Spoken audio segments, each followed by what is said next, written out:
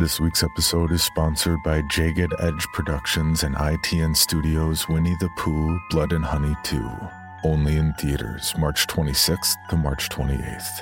The suspenseful and thrilling sequel to last year's immense hit Winnie the Pooh Blood and Honey amplifies the gore factor with 10 times the number of kills to put fans both new and old at the edge of their seats. After Christopher Robin reveals their existence, Winnie the Pooh, Piglet, Tigger, and Owl land on the endangered species list as hard targets. Unwilling to hide in the shadows, the Ultimate Scream Team embarks on a murderous rampage through the town of Ashdown to get their revenge on Christopher Robin, once and for all. So don't miss out and mark your calendars to catch the limited engagement of Winnie the Pooh Blood and Honey 2, only in theaters March 26th to March 28th. Tickets are available now.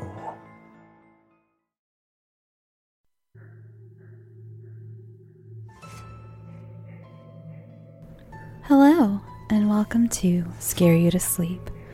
I'm your host, Shelby Scott. How are you this week? You know, it's been a while since I've asked you how you're feeling, and I want to apologize for that. Our time together means so much to me. I hope your autumn is off to a great start. Lately, I've been told by a lot of you that you like to listen while you go on evening walks, and that sounds incredibly lovely. I wish I could go with you. Well, I guess I sort of do. Anyway, stay safe out there while listening to my creepy stories.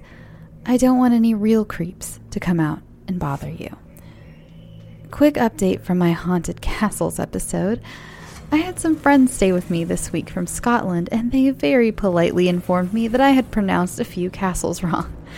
To my Irish listeners, which actually I'm not sure if I have any listeners in Ireland. I know I have quite a few in the UK, but specifically I don't know if I have any in Ireland.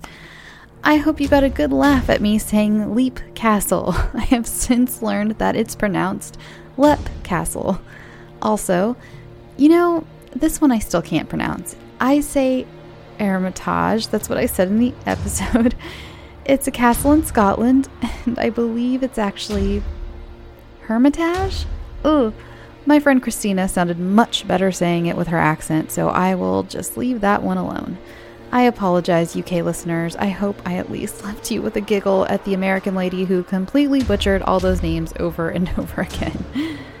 Now that we're getting closer to Halloween, I wanted to do something sort of special. Have you ever played the game Two Truths and a Lie? Well, tonight I'm going to tell you 2 lies and a truth. I have 2 scary Halloween-themed stories, along with 1 true crime story that took place around Halloween. The first story of the night is by Reddit user Not Your Cure, and it's called Don't House Sit on Halloween.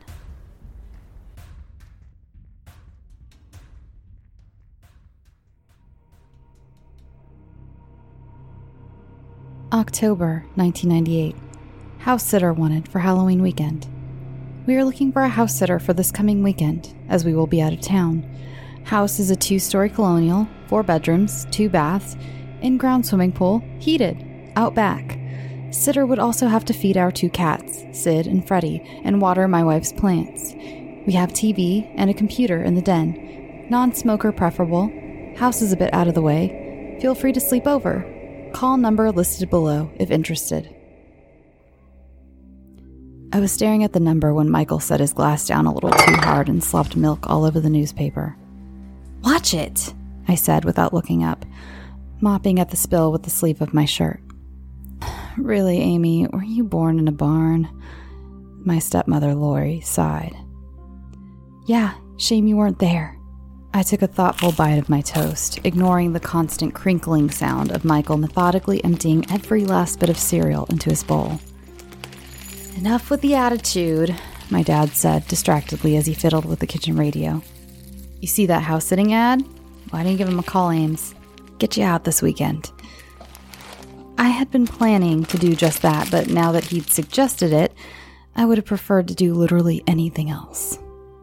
"I don't know," I said cagily. "I might be going to Joe's thing." "Oh, Joe's thing," Michael said in a high-pitched Looney Tunes voice only a 12-year-old could make properly grating, and I scowled at him briefly. Dad glanced over at me and frowned. I thought you two broke up.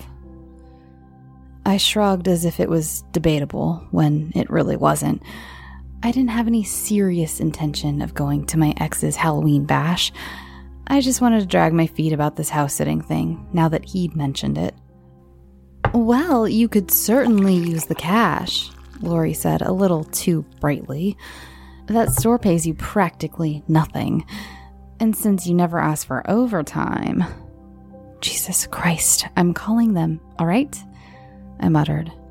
Getting up from the table and shoving my chair back, I stalked over to the kitchen phone, dialed the number, and made faces at my family while I listened to it ring. I was about to hang up and declare it a lost cause when a woman picked up.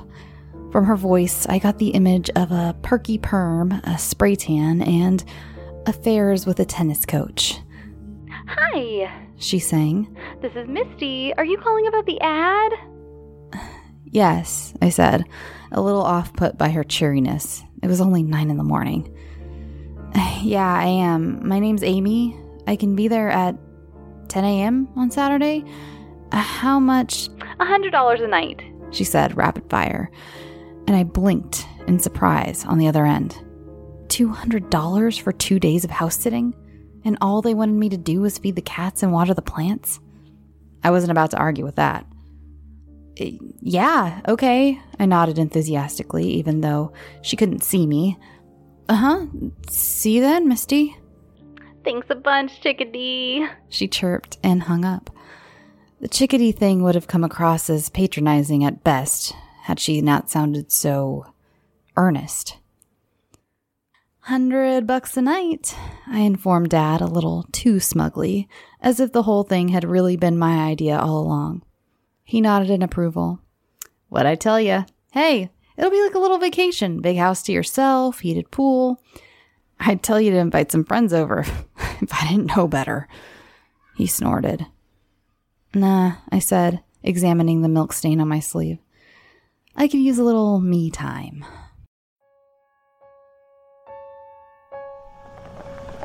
It was a real pain in the ass to find the stupid house. I got turned around 3 times before I found the right road.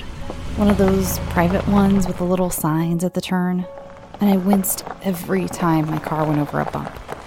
It was mostly gravel. The house was pretty, though. Set back in the woods with a sprawling front yard and a clean paint job. Whoever did their landscaping was probably making a ton.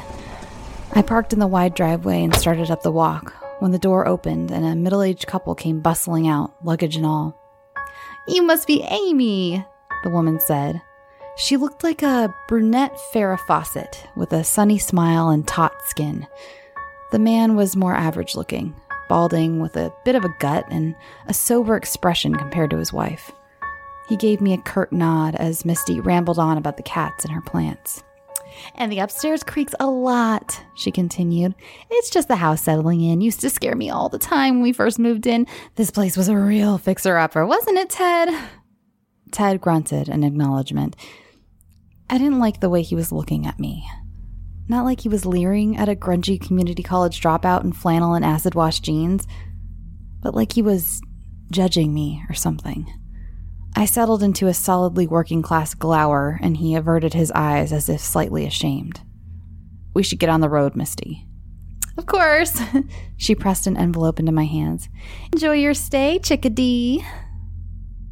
I waited until they were pulling out of the driveway to rifle through my small fortune before shoving the money into my backpack and stepping inside the house. It was a little too brutalist, modern decorated for my personal taste, but I wasn't here to give them a makeover. I walked through the rooms once, poking my head in the closets and drawers like the voyeur we all secretly are, and gave the pool an appreciative once-over. I hadn't brought a bathing suit, but that never stopped me before. I was kind of surprised they'd paid me beforehand. What if I trashed the place? I'd never thought of myself as coming across as the responsible type before, but there was a first time for everything. I went on a hunt for the cats, which took me the better part of an hour, and finally found one in the laundry room in the basement and the other in the den, on the desk chair. I was more of a dog person, but they looked fat and lazy, so I didn't think they'd be much of an issue. Then I poked around a bit more, trying to piece together what Misty and Ted were like. As far as I could tell, they had a kid, or at least Misty had a kid, judging by the family photos downstairs. It looked like Ted was the stepdad in this scenario. He seemed like the type. Judging again by the photos, the kid was more of a man now, probably at some nice college like everyone else I'd gone to high school with. Meanwhile, I was firmly settling into the role of disaffected townie who bagged old people's groceries at the supermarket and spent my free time getting high with Joe and his friends. At least until he knocked up Melanie. I really wasn't interested in being with a guy who was going to spend the next 18 years skipping out on child support and passing his kid off on his mom. Besides the fact that he cheated on me with a former cheerleader who used to throw shit at us at lunch. I made myself lunch in their somewhat sterile-feeling kitchen, ignored the occasional creak from upstairs, and watched television for the next few hours. One of the cats, Freddie, I think, wandered into the living room at one point and took the armchair across from me. We ignored each other in comfortable silence. I actually dozed off at some point, or I must have, because when I woke up again, it was dark enough outside to warrant turning on some lights, and Freddie was gone. I turned off the TV and flicked on the lights in the living room and kitchen. I hadn't realized how quickly it seemed to get dark out here in the sticks, with no streetlights or traffic. The only sound outside was the wind and the trees. They probably didn't get many trick-or-treaters, if any. I hadn't really noticed any Halloween decorations besides a small pumpkin on the porch. And they hadn't said anything to me about handing out candy. Besides, there were no cars in the driveway, and I wasn't turning on the porch light. People would probably assume no one was home, which was just how I liked it.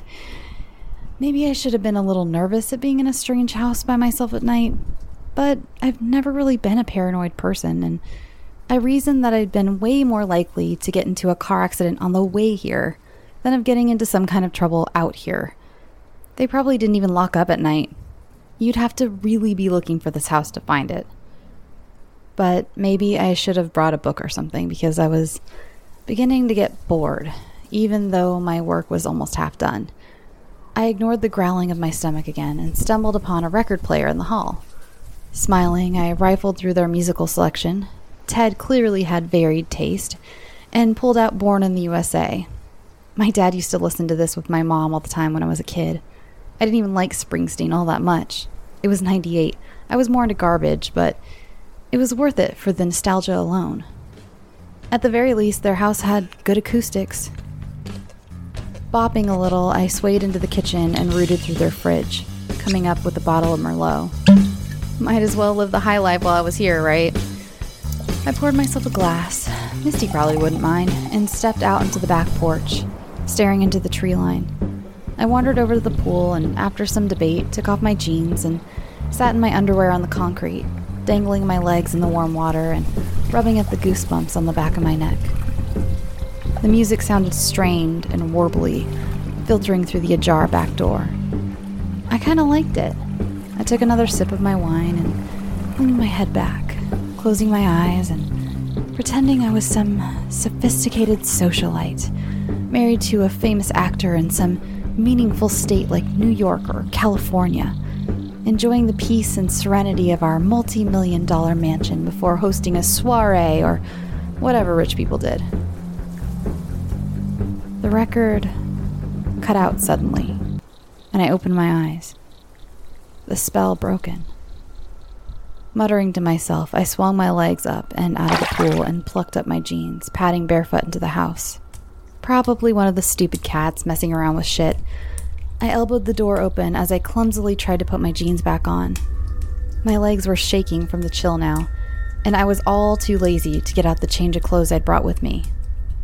When I caught the sight of the record player, it hadn't just stopped. The record had been taken off it entirely and was sitting beside it. "What the fuck?" I said aloud, and slipped on the tile floor, which was wet from pool water. Gripping onto the kitchen counter, I looked around wildly and locked eyes with the man standing by the pantry. Or I would have had he not been wearing a mask. I don't know what the mask was, some kind of skull or zombie or demon, because I was too busy screaming, loudly, letting go of the counter and darting for the still open back door. I promptly tripped over my own half-on jeans, kicking them off frantically, and was scrambling for the porch when a gloved hand closed around the back of my neck, hauled me completely off my feet, and shoved me backwards into the stovetop. I slid limply to the floor in shock. "It's Halloween," he said, speaking in a fairly normal tone, as if we were just having a little chat at the kitchen island. "I want to play a game. You're going to hide, and I'm going to find you. Okay?" "Fuck you," I said, breathlessly, too surprised to be terrified, and made a run for the hall since he was blocking the back door. The front door was locked, just how I'd left it, and quickly realized I didn't have time to unlock it with him in pursuit. Instead, I changed course and raced upstairs like every idiot in a horror movie. I could hear him suppressing laughter as he followed. He was probably getting off on this or something, like some bad porno. Well, I had other plans. I raced into the bathroom, slamming the door behind me and locking it, and began rummaging through the drawers until I came up with a pair of scissors. The doorknob jiggled.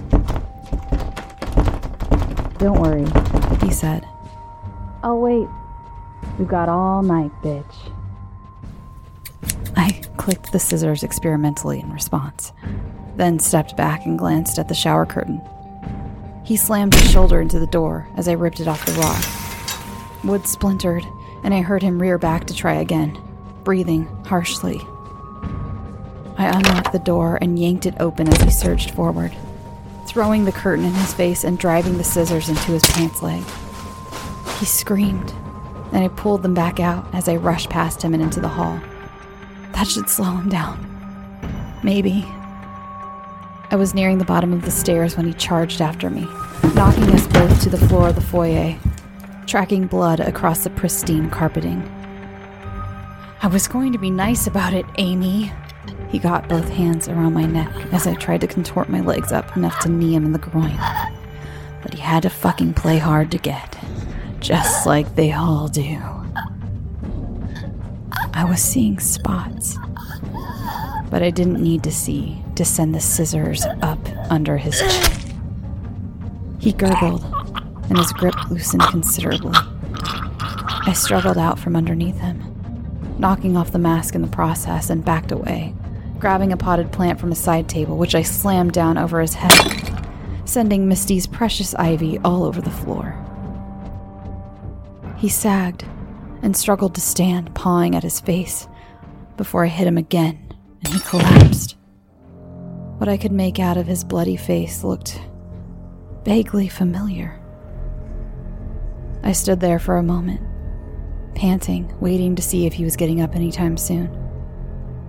When he didn't move, I limped over to the door and unlocked it, but not before studying his face for a moment.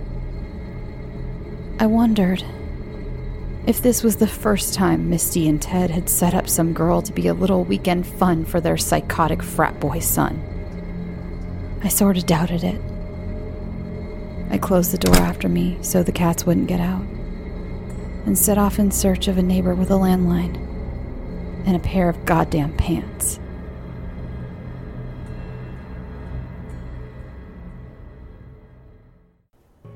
This next story I'm very excited to share with you because it was written by my husband, James Scott. I'm just so stoked. He's a great writer. He doesn't write horror very often, and when he showed me this one, he sent it to me, and I was just, oh my god, it's really good and scary, and it gave me the heebie-jeebies while I was recording, I have to be honest. Alright, you guys, this is The Visitor.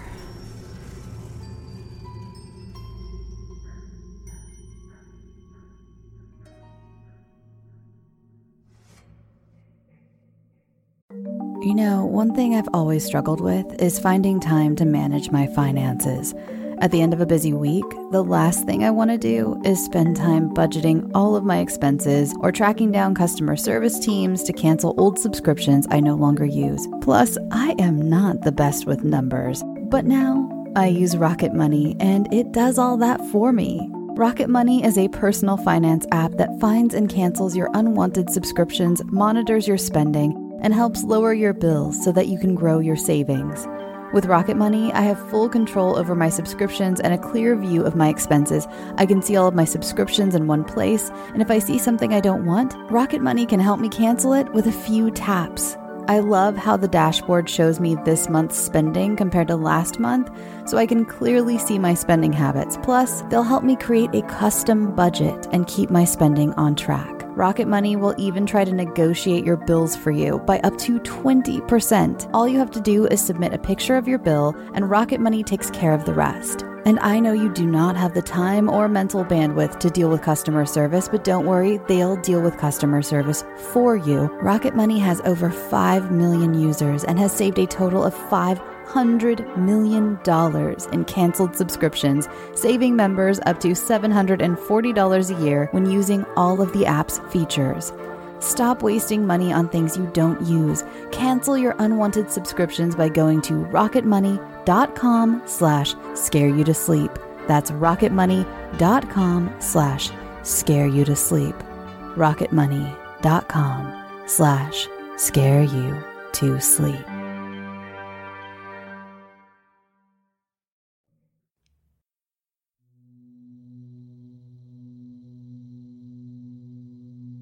Thurmond, West Virginia, as it is today, is a very different town than Thurmond in the early 1900s. What was once a booming Appalachian coal hub is now a ghost town. The post office discontinued service to Thurmond in 1995, and the old railroad depot that used to bustle miners in and out by the dozens now serves as the welcome center for the New River Gorge National River. There are many theories as to what caused the town to collapse. The mine went bust, and the Depression added a crushing blow.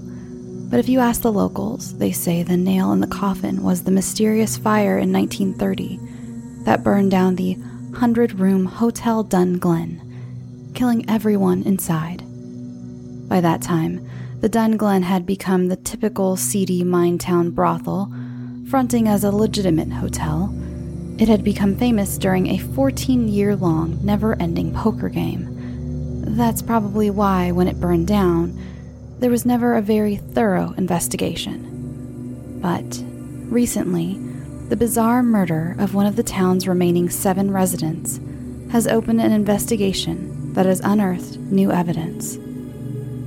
At 3:44 a.m. on October 31st, the Fayette County Sheriff's Department received a 911 call. The caller was Thurmond native Boyce Whitford. Here is a recording of that call. 911, what is your emergency? I did it. Right in the middle of the old Dunglen, like you said. I had to stop the visits. I couldn't take it anymore. Sir, stay calm and tell me what's happening. I didn't start the fire. It was him who done that. I just took him there. I had to do it, or he would never stop coming back. Stay where you are. I can't sleep. I can't eat. Half the time I don't even know where I am or what I'm doing. I have officers on the way. Police arrived on the scene at the Dunglen. It was pitch black except for the glowing embers of John Durian's charred remains. The fire had burned a perfect circle around John. Scorch marks on the rubble around him looked like the flames had somehow blasted from the earth underneath him. Boyce was standing nearby, motionless in the darkness, staring at the scorched ground. He just kept repeating that he had to do it. Minutes later, Boyce's common-law wife, Mary Whitford, showed up to the scene. While they were reading a handcuffed Boyce his rights, she was telling the officers that Boyce was a totally normal man, until recently. He had developed night terrors and began sleepwalking. Sometimes she'd find him in the living room, sometimes sweating through his pajamas and staring off into a corner, singing something to himself. While gathering evidence on the site, CSI found the following journal in some of the rubble. It was remarkably preserved. The lab says it must have been somewhere airtight.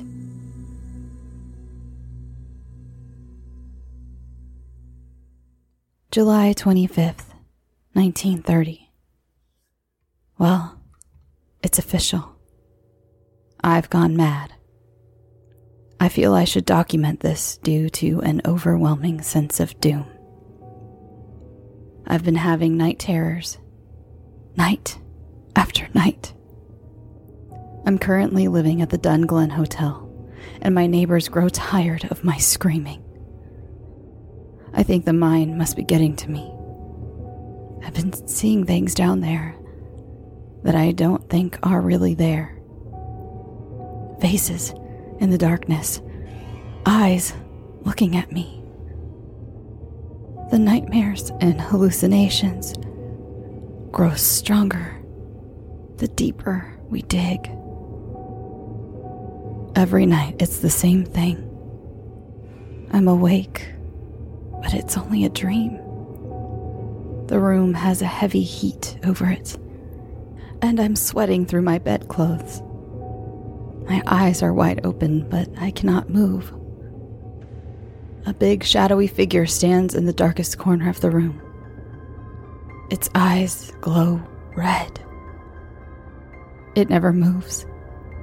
It just stands there, whispering something. I cannot make out what it is saying, but my body begins to convulse something fierce. I awake at the same time every night, screaming. You could set your watch to it. 3:15 a.m. I hope this mine is done soon, so I can get out of here and escape whatever it is that haunts this place. August 1st. Deeper we dig, down into the hot earth. The heat is beginning to make everyone else go mad as well. Sometimes a man will just collapse and we have to drag him out. The visitor in my nightmares is relentlessly on time every night. Last night, it stepped a little closer to my bed. When it moved, it sounded like heavy hooves. The heat seemed to be emanating from it, getting closer and hotter. He whispered a little louder this time. I could almost make out what he was saying and could see its giant silhouette standing in the corner. He seemed to be chanting something over and over, and my body convulsed so violently that I sat straight up in my bed. That's when I woke up screaming again. I hope he leaves me be soon. I greatly fear where this is going. August 4th. We lost some good men today to that pit of hell. We were digging into an especially dense part of the mine when out of nowhere, a ball of fire erupted from where a man struck it with a pick. It came with such force that I doubt the men even realized what happened before they were completely burned. We're not sure where it came from, but the heat was tremendous, and the mine filled with the smell of rotten eggs. This comes after my visit last night. This time was different. The hooves stepped close enough to the bed where I could make out a face. Its eyes are big, sunken and black, set onto a boar-like face with tusks and giant horns atop its head that almost touches the ceiling. It has long, ghoulish fingers on the end of sinewy, almost skeletal arms. It stood near the foot of my bed, chanting again. This time it was loud enough to hear, and I realized it was also coming from my own mouth. I began to stand up from the pool of sweat I had left on the bed, but not because of my own volition. I was being commanded, like a puppet. I turned towards the beast and began walking towards it. Its bony arms spread to embrace me. That's when I woke up, screaming again. This time, I was standing in the middle of the room. I'm beginning to think these aren't just dreams. August 20th. It's been some time since I've documented anything. I've been losing track of time and try to only sleep when my body gives out in hopes that I can avoid the beast for as long as possible. I began losing myself, forgetting things that happened during the day. By now, entire days go unaccounted for. I can't tell what's real and what's not anymore, and the chanting from my nightmares is always in the back of my head, like a buzzing bee that I cannot swat. I see the beast sometimes in the mines now, and the visits have only grown more terrifying. Last night, I awoke at 3 a.m. again. When I opened my eyes, the visitor was standing right above my bed, face to face with me. Its eyes staring through mine. Its sulfuric breath hot on my body. The heat was almost unbearable. I could feel my skin sizzling. The chanting grew louder and louder from both of us. As I looked deep into its black eyes, I could see fire burning from behind them. I rose up straight from the bed onto my feet. My sweaty body stiff as a board. I felt as though the beast and I had become one.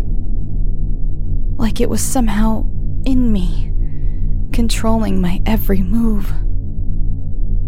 I've never been a religious man, but I think it might be time to find an exorcist.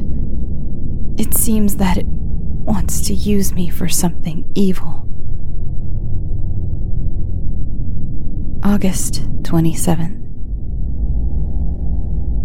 I have to sleep, but it won't let me. Woke up standing in the hallway, babbling about setting a fire. Maybe burn the beast. Maybe sleep. Its eyes are everywhere. I hear the hooves behind me, watching over my bed. The goddamned heat. Fire. Only way. August 25th, 1930. Resistance is for the weak. The gates of the nether will only open for the willing. I will do the king's bidding. Fire must cleanse this ground and make way for the new regime.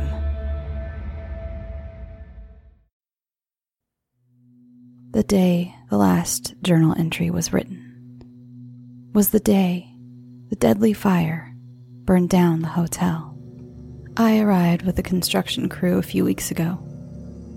After this case went national, some bigwig up north realized that there was a whole plot of land that cost practically nothing that was just up for grabs, complete with a mine that had never quite been tapped dry. We're here to put up cheap lodgings for the new miners that will be coming into town as soon as all the permits to begin digging again go through. After the case was closed, the diary was released to the Welcome Center. There's nothing to do in this godforsaken town, so I moseyed on over to read it on one of my off days. Like the man in the journal, I've never been particularly religious myself, but it had me absent-mindedly reciting old prayers from Sunday school and looking over my shoulder. It started with the smell of rotten eggs. I chalked it up to my boredom, leading to an overactive imagination. It was kind of fun, actually, being scared just like when you were a kid having just watched your first horror movie. Yeah, it was kind of fun. Until now. It's currently 3:17 a.m., according to those glowing red numbers on the nightstand in my motel room. I'm sharing a room with another guy from the crew. He was out late at a bar in the town over. He said he opened the door and, well, I must have slept-walked because he found me standing in the middle of the room, screaming.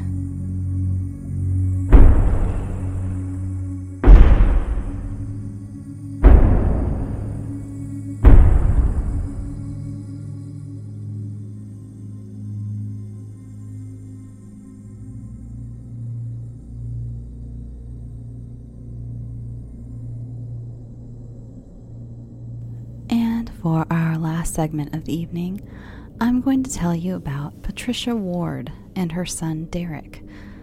Patricia Ward had worked as a language arts professor at Farmingdale State College for 28 years.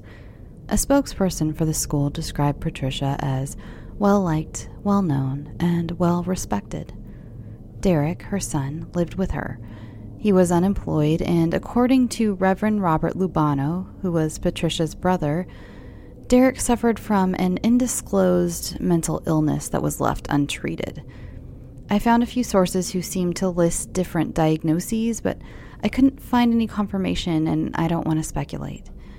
Derek's uncle mentioned to the press that Derek had been having a very difficult time finding proper treatment for his mental illness, stating, "He never raised his hand to her before this, never had a gun.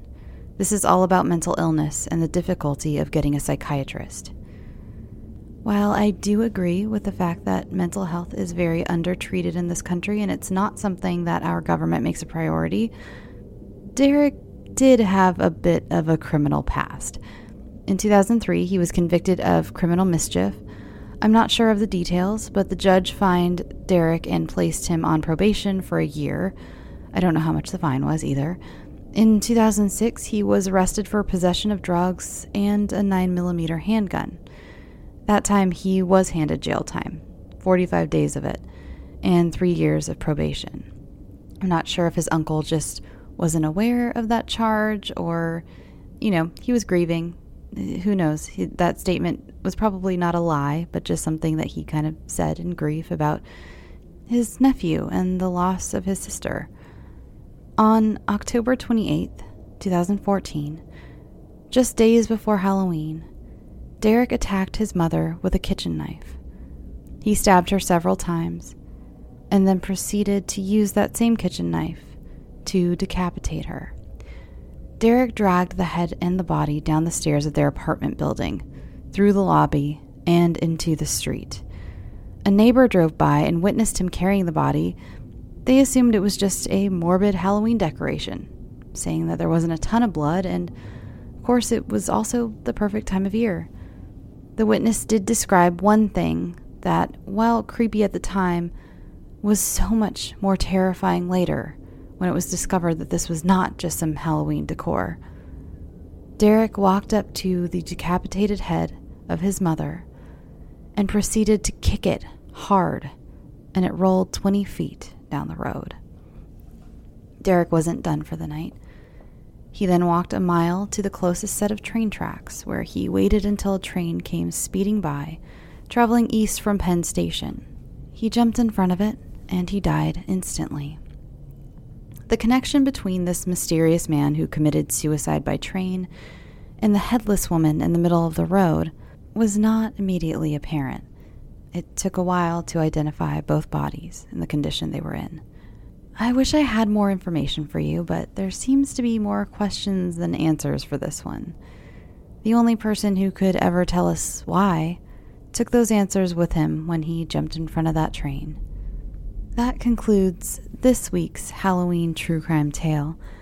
I suggest giving your neighbor's Halloween decorations a quick poke, just to be sure they aren't real.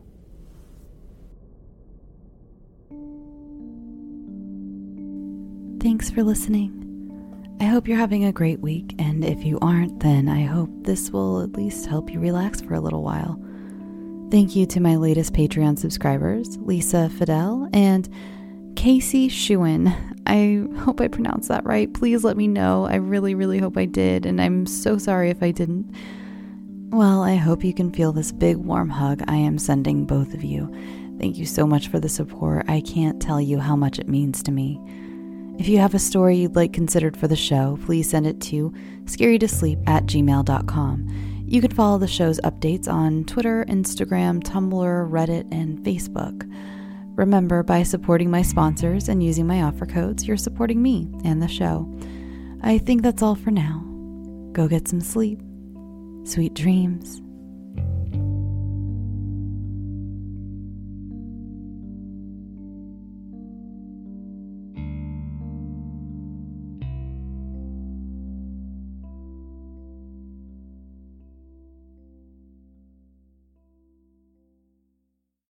Item number SCP-5186. SCP-7160. SCP-7533. Object Class Euclid. Keter. Safe. Special Containment Procedures. Spreading across the hemisphere and kicking up vast amounts of ash and dust. The only thing I could hear was 7219 laughing. Do you remember your name?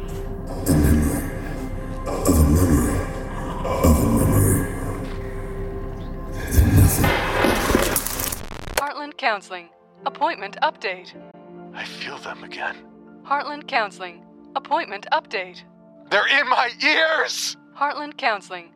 Appointment update. Nobody understands! SCP Archives is a weekly fiction podcast. Each episode, we dive into the strange, the unknown, and the... Find us on Apple Podcasts, Spotify, or at scparchives.com.